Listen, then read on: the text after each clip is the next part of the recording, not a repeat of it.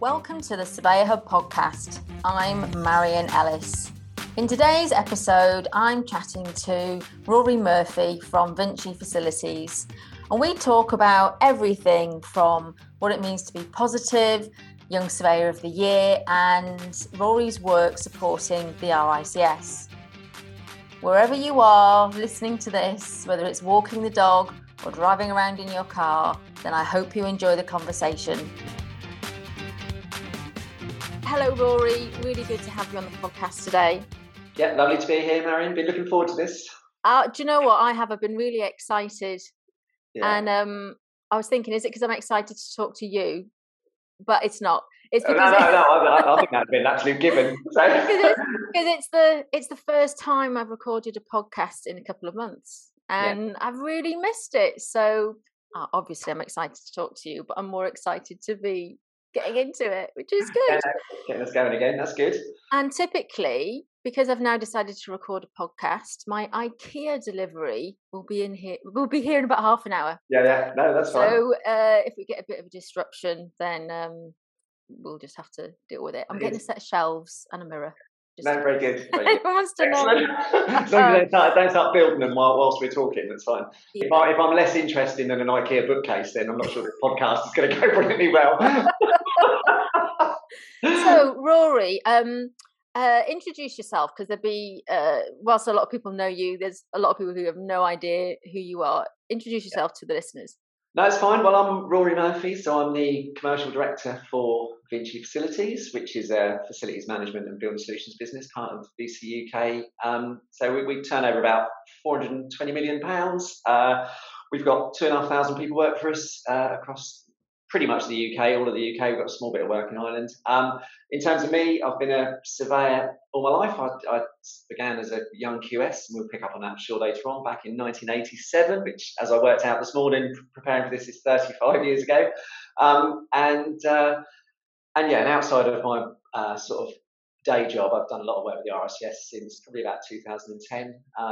Initially, sort of from the facilities management side of things, in terms of assisting with that, and then subsequently to that, quite a lot of engagement across sort of the UK and Ireland board, looking at some other things, and I'm still involved today, and hence one of the reasons I'm on here, I think.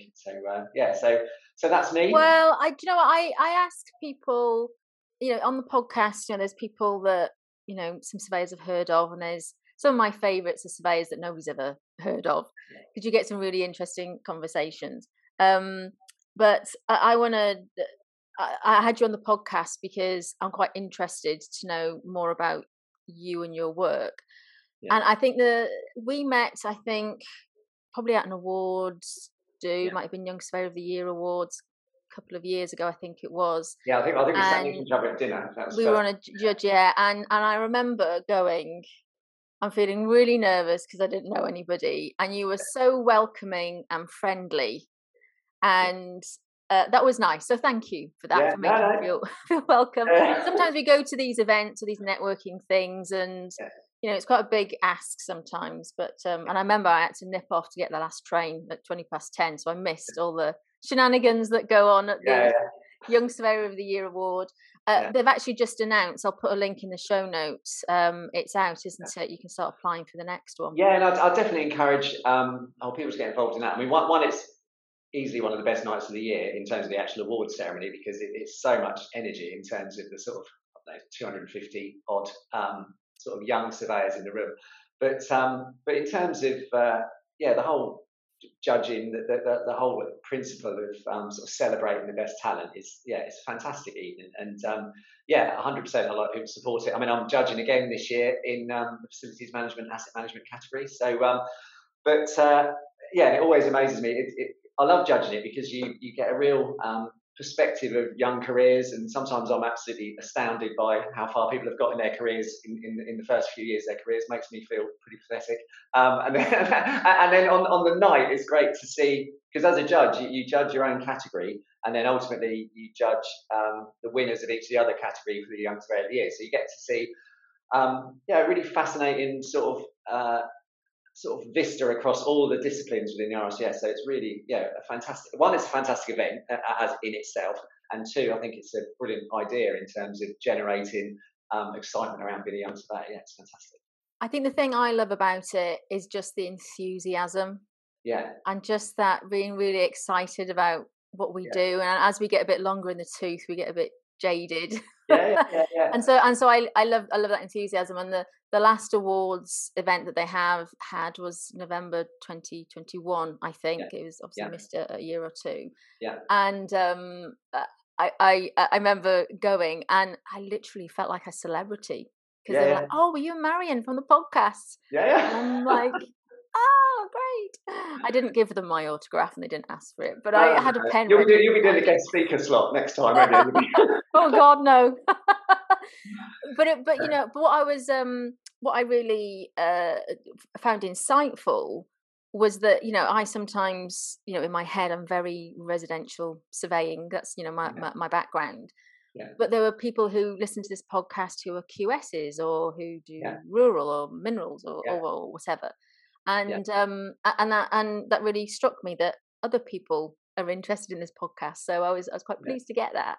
Yeah, that's good. No, I think like you say, it's a celebrate. I mean, your podcast reaches out to the whole surveying profession, but sometimes we can get sort of siloed in terms of the sort of roles we do. And that's why I love the Young Surveyor of the Year, because you get such a wide variety of sort of skills and backgrounds. And the other thing about that particular event for me, in terms of on the evening, is that one it's pretty much all the people from their own businesses. So you have the people that have helped them in their careers, you've got their mentors, so it becomes quite tribal. It's wonderful, because you can see the excitement and the support from the businesses which all these young people work for, but also that from their support from their peers and everything else. It's massively motivating for us that help lead the profession, to the youngsters that are coming through. Yes, it's really positive and encouraging. And I this year I'm judging the Mentor of the Year category. Right. In the past, I've judged the residential and the valuation. And what has struck me particularly on the residential is there's a lot of SMEs, or people who work for themselves. And I think that's great that they put themselves forward to do that. And if anybody wants to have a chat about how to go about it, maybe we'll do a podcast, or I'll get a webinar or something sorted, because I think it's really important that that people do that. So I'll be seeing you on the night again. Yeah, no, very good. Look forward to it. Yeah, it'd be very good. Get the glad rags on. You mentioned, in your intro at the start, you talked about the business that you work for, and you went straight into numbers. Yes. Tell me about what you actually do. You talk about FM. That's facilities management. Yeah. What actually is that? Okay, so facilities management, which is probably 2/3 of our business, is the maintenance and operation of the built environment in reality. So we look after across various sectors, from retail outlets. So Currys are one of our main customers. So making sure that all the mechanical and electrical services are all working within that particular building, or those buildings, and the fabric. To make sure that they're operable. So really, you're supporting. It's a service industry in reality. I mean, we support our customers to deliver what their end goal is. So whether that's in a retail outlet for someone like Currys or Smith Toys, or in a hospital or school environment. So making sure that that everything is up and working and ready for the operators of those assets to deliver the services they want to deliver. So it's planned maintenance, reactive maintenance. We don't do a lot. We personally don't do a huge amount of cleaning. We do soft services. So FM is split into hard services, which is the maintenance of mechanical and electrical services, or fabric. So that's how we describe that. And then soft services would be cleaning, catering, security, those types of things. So the FM sector in itself is huge, but there's an awful lot of disciplines within it. And then in our business, we've also got a building solutions element, which is then capital expenditure work. So they'll do projects, so more traditional building operation, I suppose, from anything from £50,000 up to 10 million. Not really a construction business. So we don't tend to do our bit the bit I look after. We don't tend to do construction, ground works up. We tend to do refurbishment, that type of thing.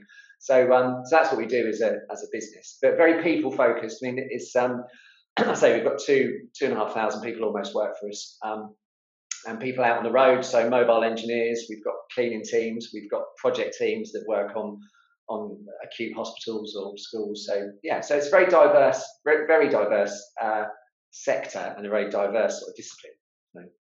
I want to make a joke about FM and being a radio DJ, but I can't think. Yeah. Funnily enough, I mean, one of the things when I came into FM, I came from a construction background, and we'll get on to why we ended up in FM. But FM, when I came into it 12, 13 years ago, had this sort of image that it was all cleaning and soft services, and one of the reasons I got involved with the RICS was that I wanted to help professionalise the people's perception. The industry was professional. I think people had a perception of, oh, it's FM, they just do the cleaning, or they do the toilets, or they do. It's like, well, it's much more technical than that. And what so I suppose what I've seen over the last 12 years, or what I've wanted to champion, I think, is that I want to attract people into the FM sector. So as surveyors or as facilities managers or everything else. So it's been really important for me to show that looking after complex assets is a complex project, and over the time, over to where we are now in terms of the whole digital built environment and how we use technology has come on massively in the facilities management sector, and is now again another exciting thing to attract people into the business.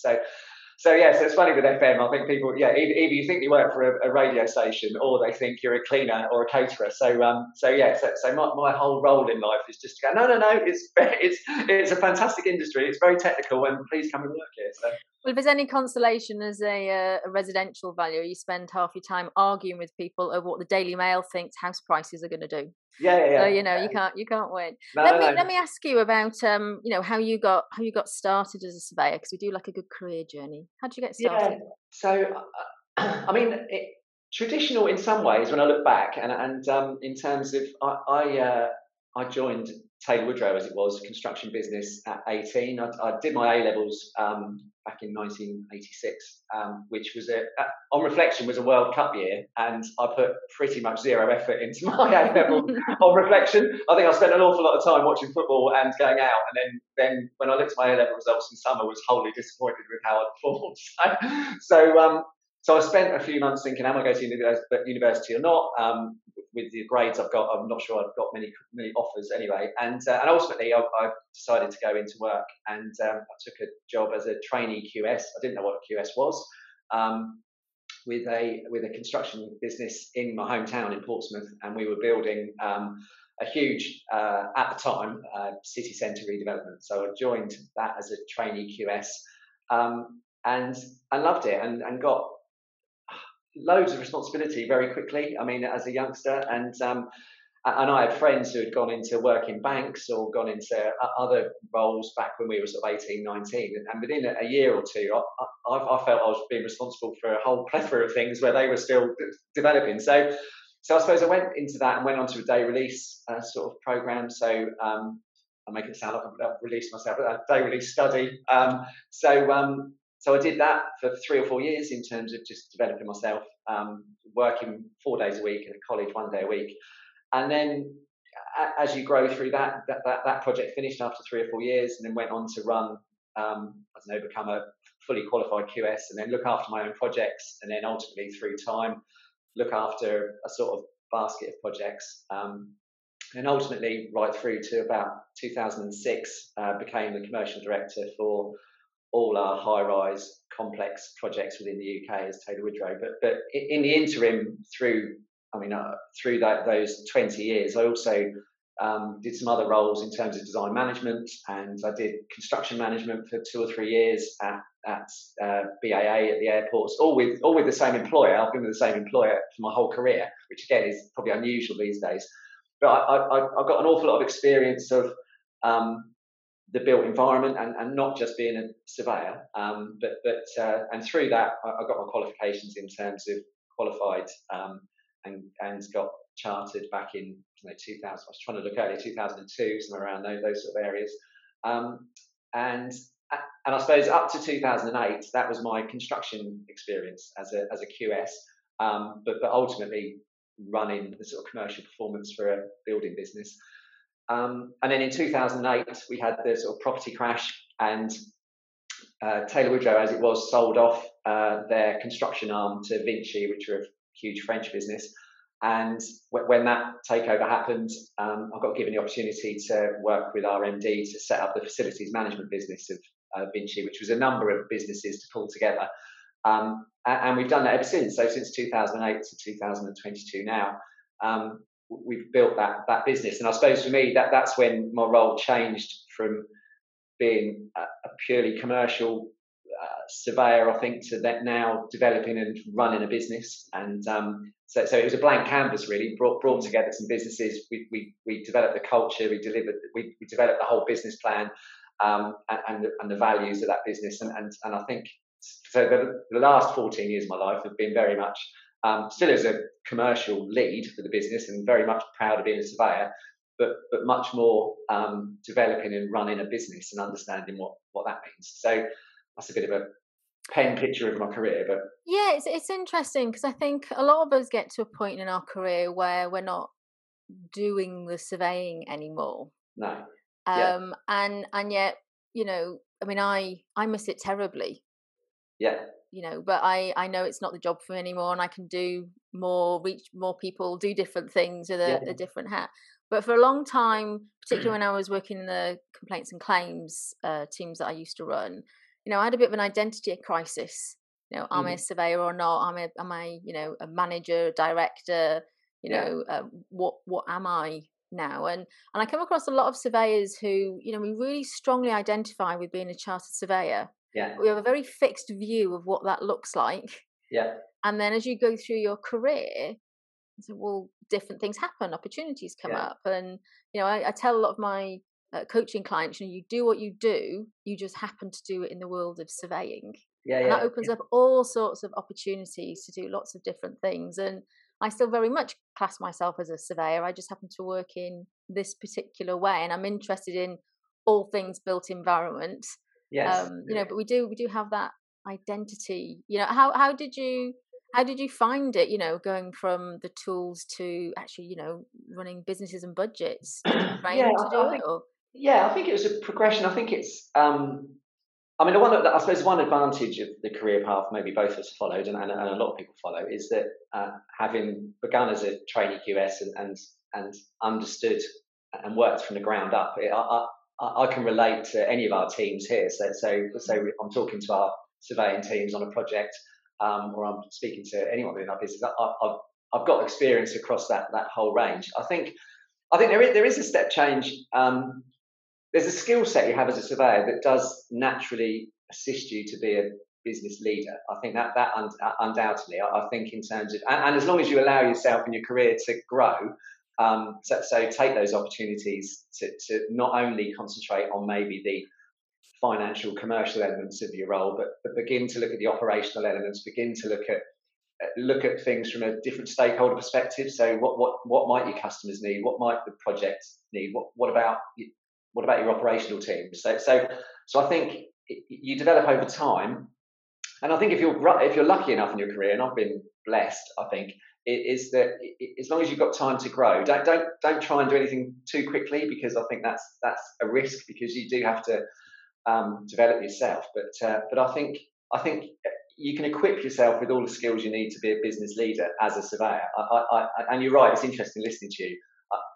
I'm hugely proud of being a chartered surveyor, and that's my anchor. That's given me my base skill set.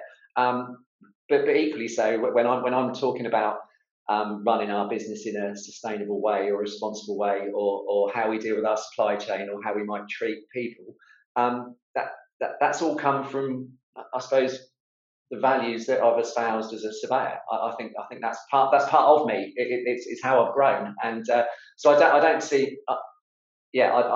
My development has been absolutely couched in being a surveyor. There's the technical skills that we've learned, but there's the way you run businesses and the way you view the world, for me, is all part of it. So. Oh, that totally resonates with me. I think, for a lot of surveyors, you do the job in silo, but you just, you just start to get interested, how do the admin processes work? What does finance do? I remember when I worked for a corporate many years ago, I ran an admin team, and I could tell some of them had great potential, but they just didn't know, how businesses worked. They didn't know what the finance team did, for example. Yeah. And so I put together a little business development program for them, and it was just, once a week, someone from that department would come and talk to them, and it really, because a lot of people come into the job, and particularly an admin level, and it's quite a big ask. They've got no business experience. They've not gone through, studying and all of those things. And yet some of them have now become surveyors, they moved on. And I think for me, that was early on where I got a real insight into how I could make a difference like that. Yeah. Because and what resonated with me when I first started, I got a graduate scheme job with Lang. Lang Homes, as it was at the time. And we moved around the country. We did, different, house building things, different departments. And it really opened my eyes as to the bigger picture.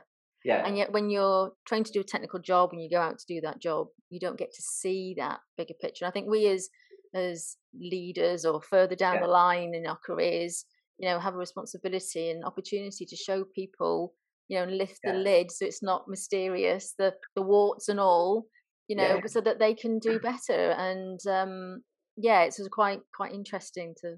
Yeah, no, I think it for me it's interesting to listen to you. Is that what I try to do with all our teams is you've got to understand we've got, our surveyors have a technical role to do, but in the bigger picture, what's the point? So if you're on a project, so what is the client's driver? So if you're building something for a client and it's got a completion date of X, why is that completion date important? What's driving that?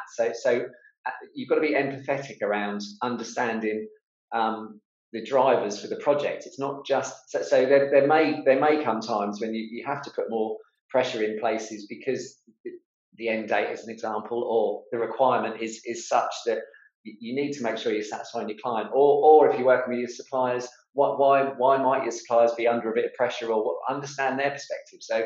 So I'm always encouraging our teams to make sure you understand everyone's perspective, all the stakeholders' perspective on a project, and then you're much better at managing it. You've got to understand the other person's point of view.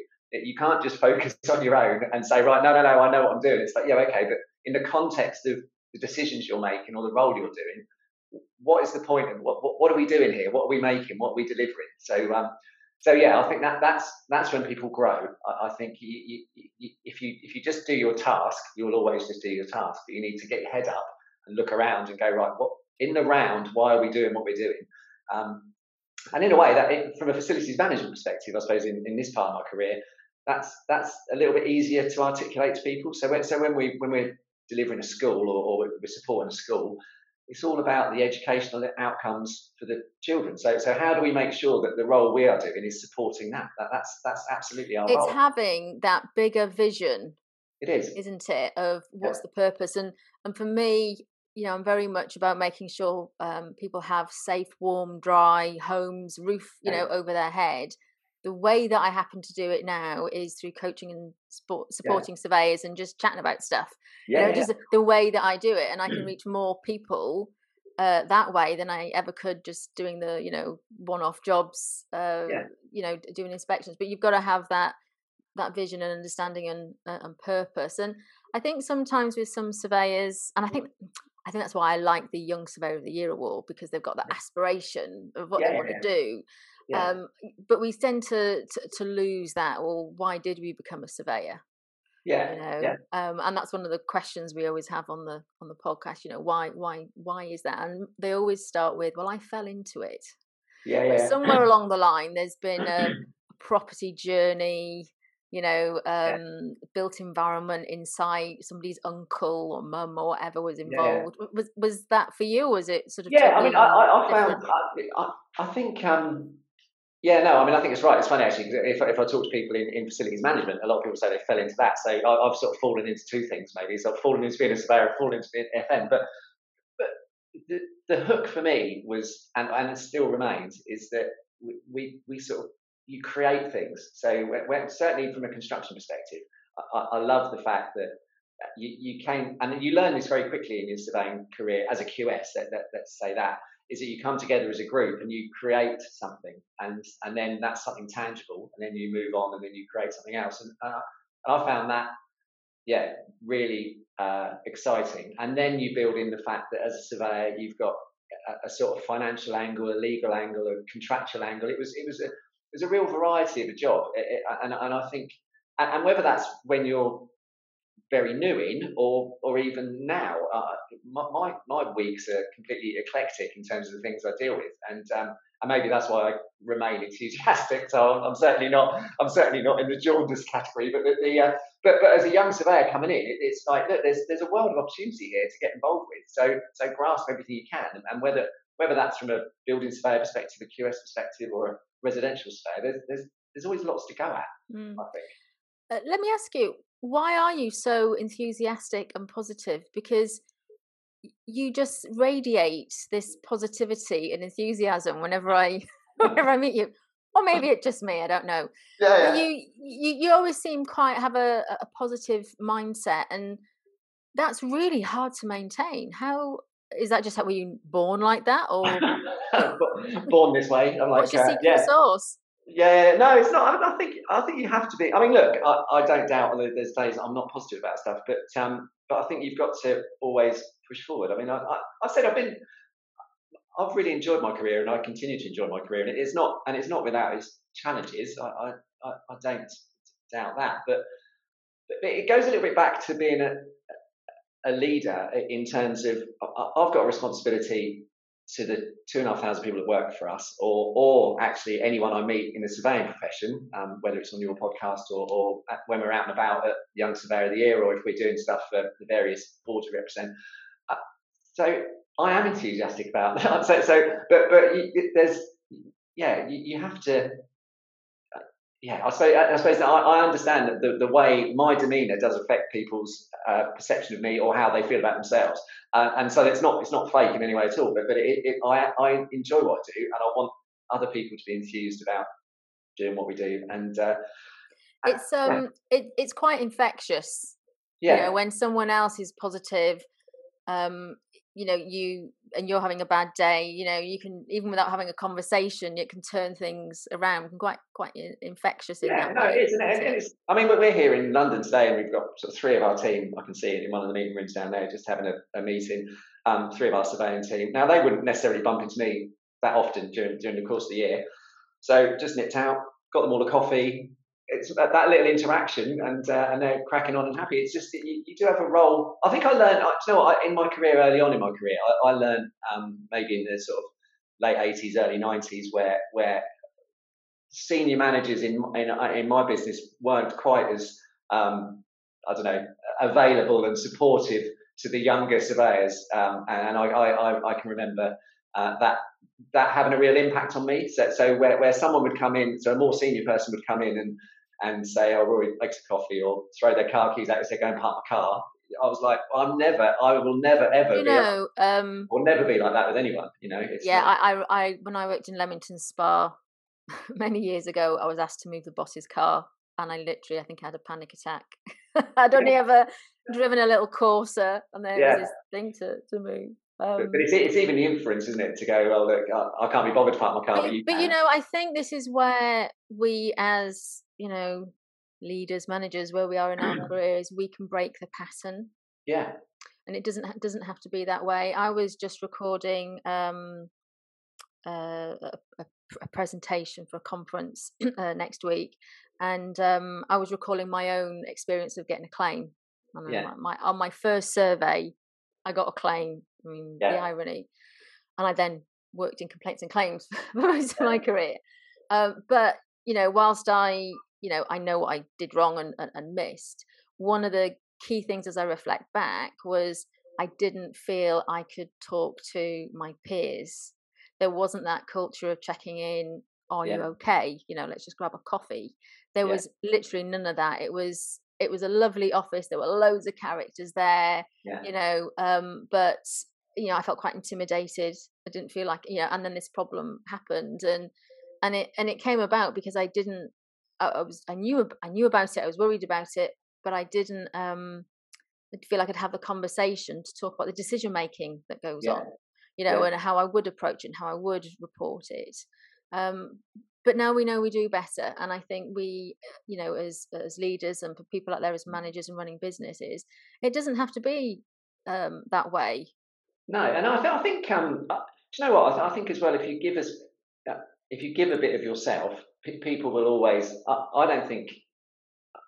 Genuinely, I think people would come to me with anything to talk about, whatever role I'm doing. I think if they felt they needed to talk about something, my door would always be open. And I think they'd feel, and that's important. That's important to me, because you can't do the roles we do without being confident that people are happy to share good and bad things with you around, or things that are worrying them, and I love the fact that people come to me and go, "Oh, Christ, Rory, this thing's really bothering me," and we'll talk through it. And they'll go off and go, all right, yeah, okay. You might not solve it, but actually, one, they've talked about it, and you've given a bit of your problem shared, isn't it? Yeah, and you've given a bit of yourself, and genuinely given a bit of yourself. I think that's the thing I'd always give, because that's important to me, because that interaction for me, it's their bit of the day, and if that's a bad thing for them, then they won't move forward. So having 10 minutes of my time, or half an hour, whatever it takes. Absolutely no problem. I read a book a number of years ago. I think it was called The Unwritten Rules of the Game, I think it was. And effectively, it was a book of its time. Yeah. But effectively, it's like having an open door policy. Yeah. But don't dare walk in. Right. Yeah. And if we think about, and I remember where I used to work, would have an open plan office, but you don't walk and talk to the boss. And those things happen, and I think we need to break down barriers.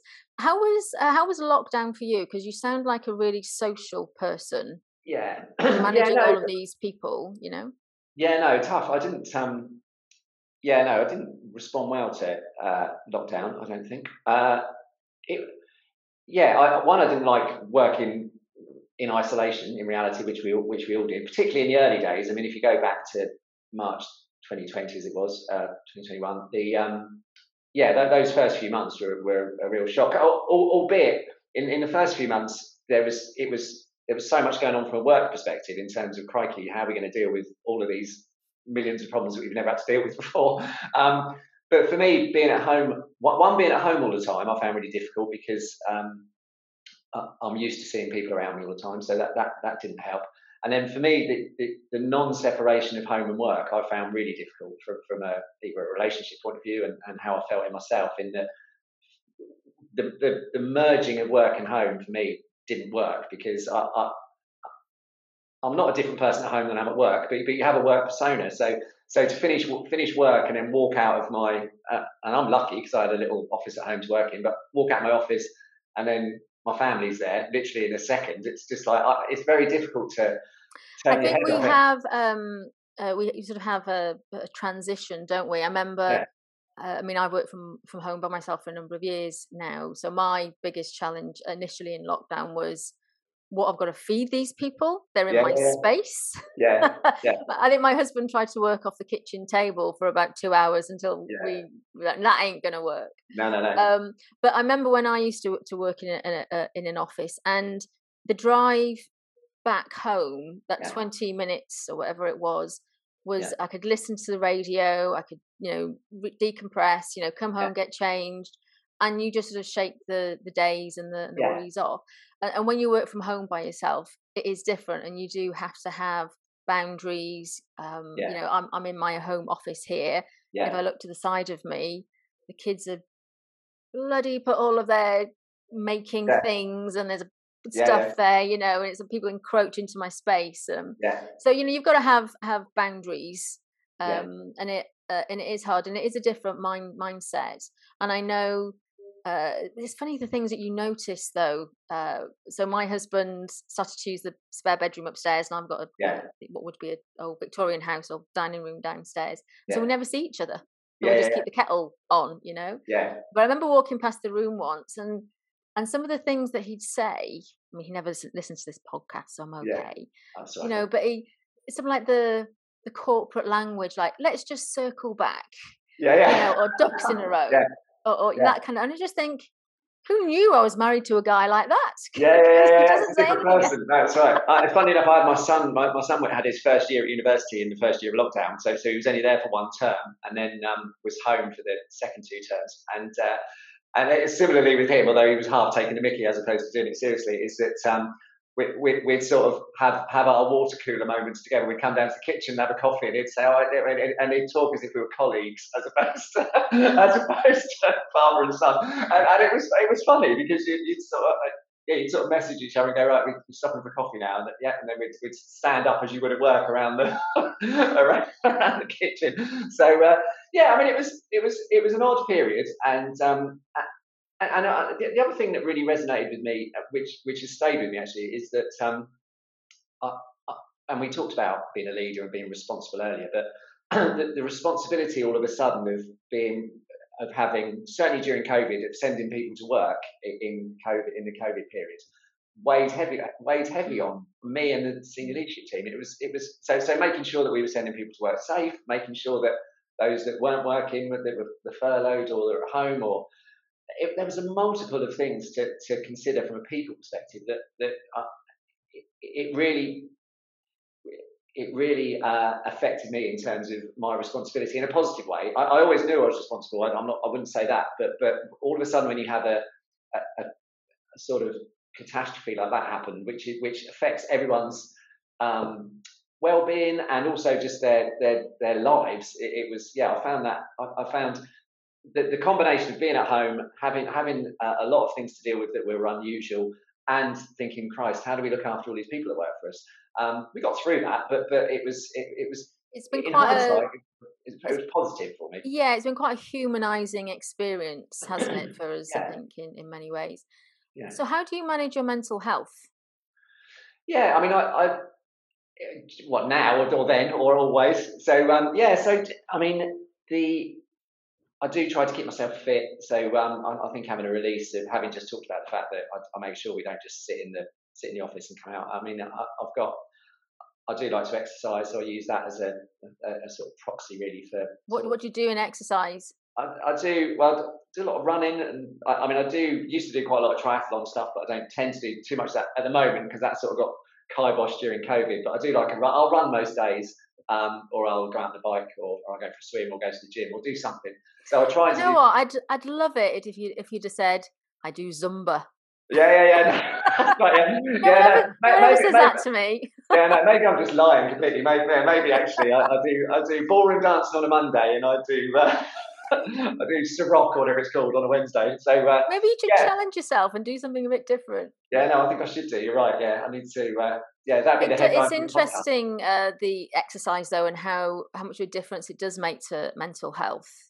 Yeah. That said, though, I find if I'm stressed, I can't run. Yeah, I mean, I know. What I find with running is that I can, and I've run a lot, I suppose, is that that does help me sort stuff out in my head. I mean, I don't run with headphones. I run sort of. I don't have any hardcore. Any attachments. I don't know as far as that. But sometimes I get to the end of the run and go, "Oh, I've actually sorted that out in my head now. I can. It's things that need a bit of unwinding you can do. No, I've always had that capacity to do it. And and in terms of, it's interesting because we talk a lot more about mental health. And we never did in the past. Yeah, no, which is quite right. And I mean, as I said, I don't think. Am I always upbeat? I think we have a persona at work, which I think, or professionally, let's say at work, professionally, that is important. But am I always up 100% of the day? Absolutely not. And but do I recognise the things that make me happy, and do I understand the things that will trigger me? So And I think that's a really important thing. It's knowing what gets you back to okay. Yeah. It's knowing that the highs and lows happen. Yeah. But that you do have the ability to get back to okay. But what is it that grounds you? Whether that's exercise, going out for a walk, for me, it's often just having human contact with somebody else because I work from home Yeah. by myself. No, I get that. No. Which is why I was excited today to talk to you. No. But it's knowing what gets you back to okay. Yeah. I mean, it's and recognising others as well. I think it's knowing people to just make sure that we check in with people a bit more than maybe we ever had before. We have a lot more conversations. I have a lot more conversations these days about how people are feeling, and one-to-ones with my team. It's always a conversation that starts with "How are you?" It's not a task orientated one-to-one. We meet, all my team, I'd meet once a month and then once a week as a group, but they always start with "How is everyone? How are you?" And then but the trick "How is are you?" the trick is in the answer though, isn't it? I had that on my mastermind this morning that I run for small businesses, and how are you? And it's like, oh, we're busy. It's like, well, is busy a good thing or is busy a bad thing? Yeah, it's busy good, busy bad. That's what I say to people. Yeah. Yeah, and it's sort of showing up, being honest with your answers, and that it's okay to say, actually, no, I'm tired, or this has just happened. Just getting it off your chest. We can't not talk about RICS. So I know you've sort of mentioned it a little bit.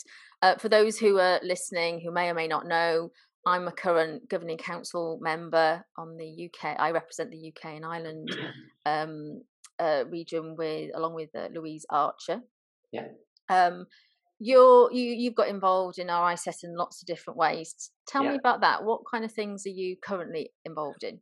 Okay, so I was historically on the UK and Ireland World Board. That's come to an end now. I think I was on that for about 6 years, which was good. And I think my original involvement came about with a sort of FM working group, as it was, which then became a professional group, and then subsequently I've got involved in quite a bit in terms of the FM side of things with case studies and supporting the RICS around that, and then moved really as I got more embedded. I think recently I chaired a responsible business group which produced a report on running responsible businesses in real estate, and now I'm chairing the member engagement and experience and value group, the which has grown out of the sort of Levitt report or sort of pre-Levitt really, but in terms of how do we drive our member engagement back up and the experience and the value for money that our members have. So I'm now chairing that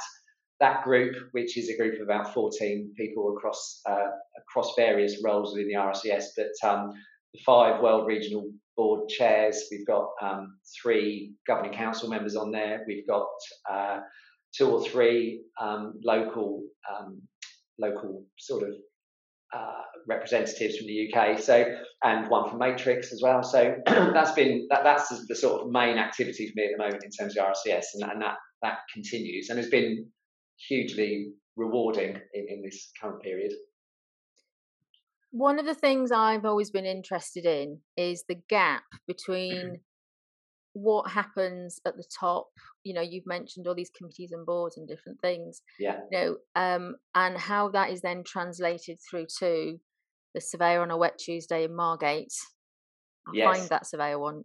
One day. I always mention it, but be really curious about that gap. And yes, RICS has been through a challenging time. I don't know about you, but I feel like it's at least it's facing in the right way in terms of direction, and there'll be more to come. So as we record this, it's just before the Bishard review, which is due out, and I'll put links to these things in the show notes as they become available.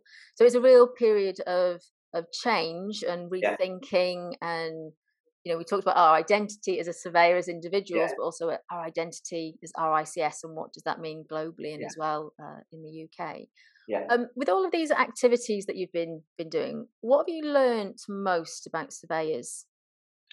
Well, it's interesting. I suppose now, if I think about the current work I'm doing on this MEVE group, one of the things, we're social beasts in terms of the real push. I mean, there's been lots of things that through this group we're trying to make sure we become better at doing it, and we being the RICS together collectively, and whether that's transparency or CPD or that type of thing. But what surveyors are really striving for is the ability to keep connected and communicate and share knowledge and socialise and network, and so a lot of the work that we're focusing on at the moment, in conjunction with the RSS, so this is us working hand in glove, is to build back the resources and give the ability for people to connect. So for people to share knowledge, and not digital has got a place to play in this, but absolutely, how do we get together? How do we share? How do we work together? Because I think surveyors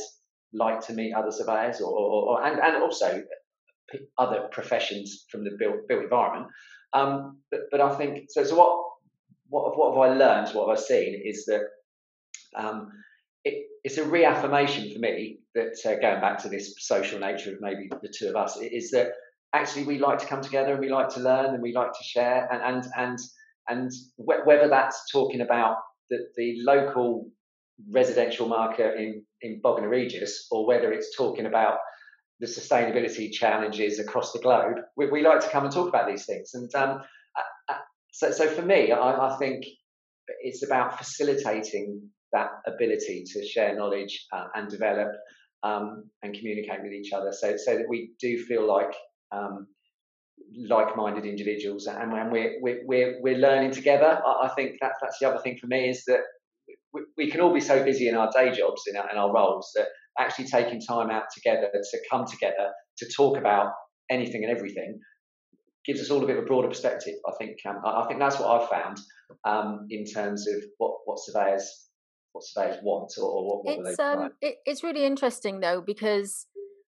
to quote Kevin Costner, it's not build it and he will come. We can't. Yeah, You can build, networks and say this is happening, but it's the whole engagement piece, isn't it? it And is. encouraging people to come forward, and to share, and to, and I think that's perhaps something that's lost, and will Yeah, take time to come back. And finding when people turn up to, if we go to a networking event, we're going there for a purpose, yeah, and people will come for the content.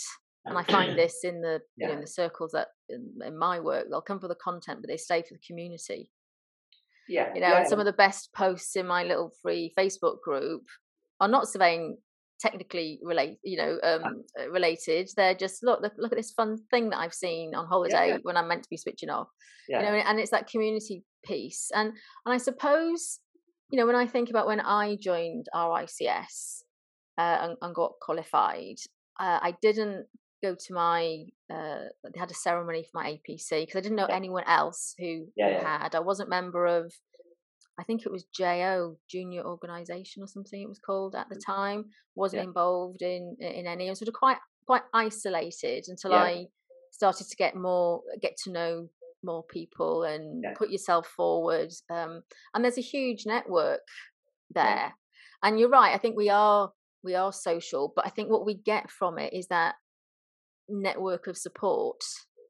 Of it's building relationships. Yes, we can share, but it means that when there is a problem, I know somebody who I can call, or somebody, Rory will know about this. Yeah, it's definitely. And like you say, people work with people, don't they? To be a bit corny about this, but if you go back to the first time we met at the Young Surveyor of the Year Award, we didn't sit there talking surveying gobbledygook for 2 hours. It's just a connection in terms of having someone. It was just having someone. I don't think I spoke. I think you just talked. Probably. I probably did speak for the whole hour. Yeah, so whole few hours. But I think it's right. It's building those networks where people connect on a social level. And I think if you have events, CPD events, or events that have a content and a purpose, yes, that's great to get people together. And as long as that's of a good quality and is useful to people, then they'll come. But then it's the next element of it. It's then have time to come together, have time to build your own networks. And the thing for me about engagement as well, which I will say, is that it wouldn't be for everyone. I mean, we must concede that some people are very happy to get their qualification with the RSS, become a chartered surveyor, and maybe don't want to go to the local events, maybe don't, because they're very happy in what they're doing, and that's absolutely fine. But as long as they understand that those events are there for them, so they can engage. I think you're right. I think you're right. There's power in knowing there is something there, and I found that with the women in surveying work that I've done. I never set it up as an organisation. It was just a summit, a thing that I did. We've got a Yeah. Facebook group, it's not that active, but Yeah. knowing that there is something there is still massively reassuring. Yeah, I think one of the other things that I really learned about surveyors is many of us, we sort of talk about diversity and people of color and women and all of those things. Yeah. I come across a lot of surveyors who are neurodiverse, Right. and so the thought of going to an event is some people's kind of hell. Yeah. Why would I want to do that? Yeah. And so some people have thrived through lockdown, some people have found it challenging. I come across a lot of surveyors, and we've had quite a few on the podcast, and that's how I came across it actually. Yeah. Quite a few surveyors were dropping in, and I happen to be dyslexic, Yeah. and autistic or whatever. Yeah. And and we don't we hide it. Yeah. We don't come forward with that because that's a shame, and people work really, really hard. And so when it comes to events, when it comes to reading things, we won't mention modus. Yeah. Split views, I think, with some people, but for me the whole thing is, well, actually sometimes it's quite hard to read something on a screen. Yeah. It's better to read something on paper. We're so diverse, but I think for me that's where something RICS does need to move forward. Yes, it's there's a diversity piece, but I think we need to also tackle that and recognise that some of us learn better in one way, we read in another, and that makes it feel more inclusive, and we're more likely to feel part of it and that sense of belonging. That's absolutely the word I was going to use, and going back to the modus and the journals, and that's a discussion that's live at the moment. But I think that's absolutely valid, because and how we might manage it, and people can opt in and opt out, but I think that there is a place for journals and physical things, because some people like to read that, some people like to read on the screen. Also, for me, in something like a journal, if you've opted in, I don't suggest everybody has to have it, but it's something of value. I think if you're, I mean, in a very small way, people would go, oh, actually, I do get my magazine and I do read it, and people may well say, then actually, no, I'm not going to read it, so I don't need it. That's fine.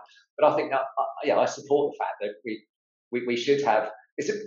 Whether it's physical journals, it's a bit like physical events versus a digital community. I'm not massive on a digital community. I'll be work on LinkedIn or do a bit on Twitter, but the thought of having to do all my correspondence or building teams in a digital environment is not something that massively appeals to me, because I like to be person to person.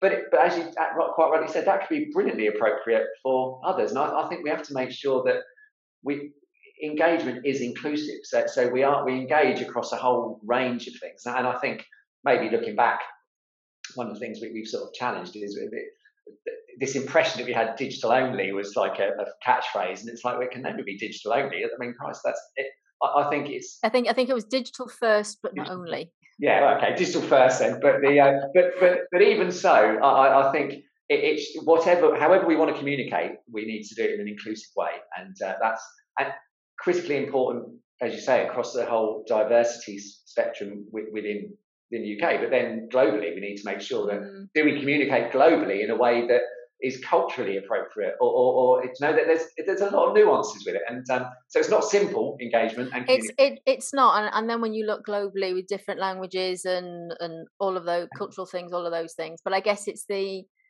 intention that we'll approach it that way. Yeah. But then also, I think surveyors have got to put their hand up and say, actually, this is what I need. Can you help me? And somewhere in the middle, we'll meet.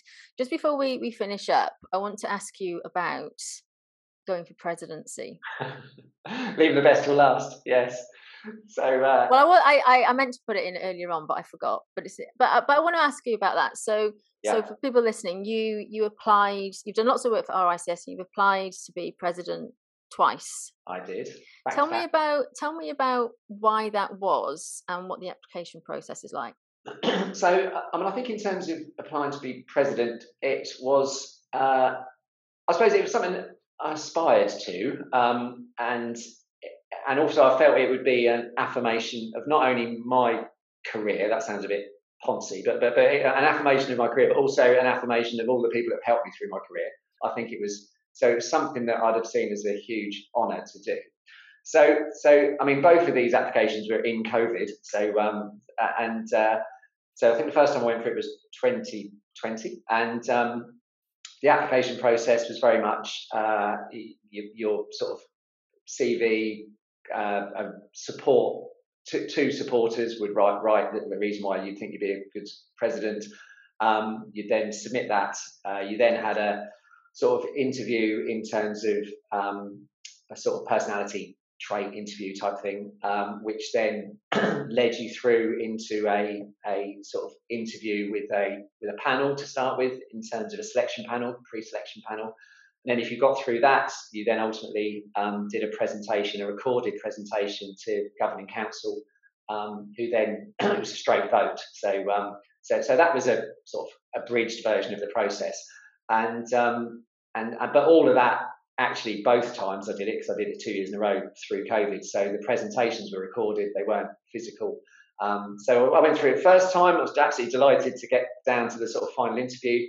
And maybe a bit surprised in myself. I was like, wow, this is like, I've done really well to get this far, and I was delighted to do that.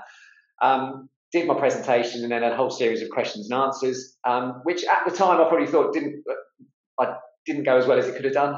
And anyway, subsequently, I was found out I wasn't successful. So, and I was disappointed. I won't pretend I wasn't. And then it came back the next year, and I was like, look, I could sit here moaning about it, or I could have another go, and because learn from my experience before. So went back through the whole process, did all the same questionnaires, had the pre-interviews, and then got down to the final interview again, or presentation with governing council, and actually did all that and answered all the questions, and felt I did really well, and genuinely, and I'm not someone that would blow my own trumpet at all, but I came off going, oh no, I've done really well there, that's excellent. And then got a phone call 4 to 6 weeks later to say that I hadn't been successful again. So sure. So that was hugely disappointing, and was difficult to take at the time, because I've got no worries about it's a straight competition. I'm happy with that, and it's a straight vote. So I'm not moaning in any way, shape, or form about whoever got the presidency or the process or anything. The process was absolutely transparent. I'm fine with that. No, massively disappointed. And so for me, having gone through that process of applying to be the president twice and not getting it, quite funny to then be approached about 6 months later to say, oh, Rory, could you help us with this big member engagement thing that we've got going on in the RSS? So I could have been a 12-year-old I'd have loved child. to have been a fly on the wall to see your face. Yeah, I was like, you do realise that I've just applied for the presidency twice and not been successful. But look, it was fine, and I was disappointed, but equally so. When Matt, as it was, rang me to ask if I'd get involved in this member engagement piece, of course I'd want to help, and of course I'm not going to. That isn't in my character to walk away. I wasn't doing the presidency for my own well-being. I wasn't doing it to. I was doing it because I genuinely wanted to support the profession, and secondly, absolutely 100% wanted. I felt disappointed for all the people that had helped me. You know, that was what really upset me. It wasn't because I would have loved to have been able to say, oh, look, I'm now the president of the RSCS, and there were so many people that have helped me through my career that would have gone, Christ, that's brilliant, you know. And it wasn't to be. But I guess there's lots of resilience learning in there, and that when you as you talk about it, the thing that comes to mind is some of the APC candidates I know, who have failed and have to dust themselves back up, but often and get back up. Yeah. So well done for you for doing that and getting involved with member engagement, because I think you're right. It is about the bigger picture of what we're all here to do. Yeah, look, I don't do that. Similarly to you and all the people that help within the RSCS and are on various boards and do all the assessments and everything else. Everyone's given their time pretty much freely, and we're doing it because we're doing it for the profession. And you know what, that drives me. So whether I'm the president or not, or whether I'm doing this activity with the MEVE group, or whether I'm asked to do something else, I'll help, because actually being a surveyor is giving me everything I've got, and I've had a fantastic, or remained, I still have a fantastic career. I was going to say I've had a fantastic career. I'm having a fantastic career. I hope, and it's about me making sure that the next generation come through and have the same opportunities I've had. And I didn't come from some great background in terms of my my educational background or my social background. I haven't come from that, but I want to make sure that I do everything I can that this profession is as inclusive and supportive and as attractive to people coming through. Now, whether that's me as president or not, or whether it's me just helping member engagement or doing a bit on a board, so be it. I don't mind, but I'm not doing it for me. There's plenty of other people coming through that'll be sitting on this podcast in 20 years going, oh, I met Rory once and he really encouraged me to be a surveyor, and look at me now. But isn't that just actually the greatest thing? I've had that. When I think about some of the girls that used to work in the complaints teams that I had, and that they're now surveyors and they've changed their lives. You just think, well, it was only a bit of a nudge that I gave, but what a difference that make. And I see people on LinkedIn now that have gone off and had careers elsewhere, and I've got one lad in Australia that I knew worked for me, I don't know, 15, 20 years ago, I suppose, and is doing some high-flying role in Australia now. And just the other day, I put something on LinkedIn, and he just dropped a note back going, oh, well done, boss, that's great. What a really nice thing to say. It was like he still remembers when we worked together. It was like a really nice thing. For me, it was just that, I haven't spoken to him for 10 years, but it was like a really, all I wanted, this is a personal thing actually, having said the other stuff isn't personal, I want people to, if they've interacted with me or they've worked with me or I've helped them, I want them to always look back and go, do you know what, that was really helpful, or that was a good time in my life, or that helped me. And that's what drives me 100%. And so that I can rattle off in 10 years time and think there's a whole cadre of young surveyors or middle-aged surveyors by then probably that I've had a positive influence on them. That's all I want to do. So, Rory, it's been really good to talk to you today. Thank you ever so much for your time. Good.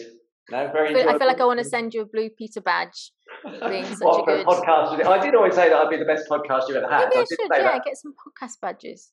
Badges. Yeah, no. So, and I mean, I look forward to this podcast getting more hits than all the other podcasts. That's what I always said to you. I said, well, if you share it.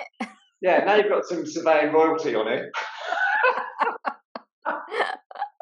And on that note, excellent, lovely, and I look forward to catching up with you soon. Take care. Cheers, Marion. See you later. Bye. Thanks for listening, and don't forget to rate, review, and follow the podcast. You can pop over to the Surveyor Hub community or follow me on social. I look forward to sharing a new podcast with you next time.